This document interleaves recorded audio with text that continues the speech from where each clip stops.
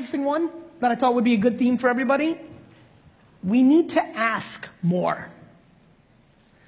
I get so many emails and DMs from so many of you of like how. The answer is ask more. How do you get brand deals? Email every brand on earth.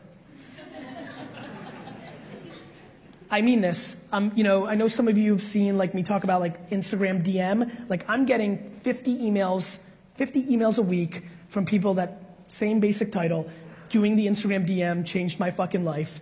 A stunning thing happens when you ask. Somebody says yes. So I think one of the biggest things that is happening in this room when I think about it is that people's egos are getting in their way. The feelings of getting hurt when somebody says no hurts your ego so much that it stops you from even asking in the first place. It is stunning to me how much I like when people say no. I prefer when people say no. I tend to bounce into different industries in my career because once I become big in one and it becomes easy to say yes, I hate it.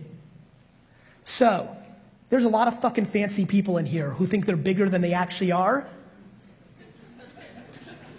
And so I highly recommend that you check your fucking ego at the door because it's the substantial aspect that's holding you back from your next chapter.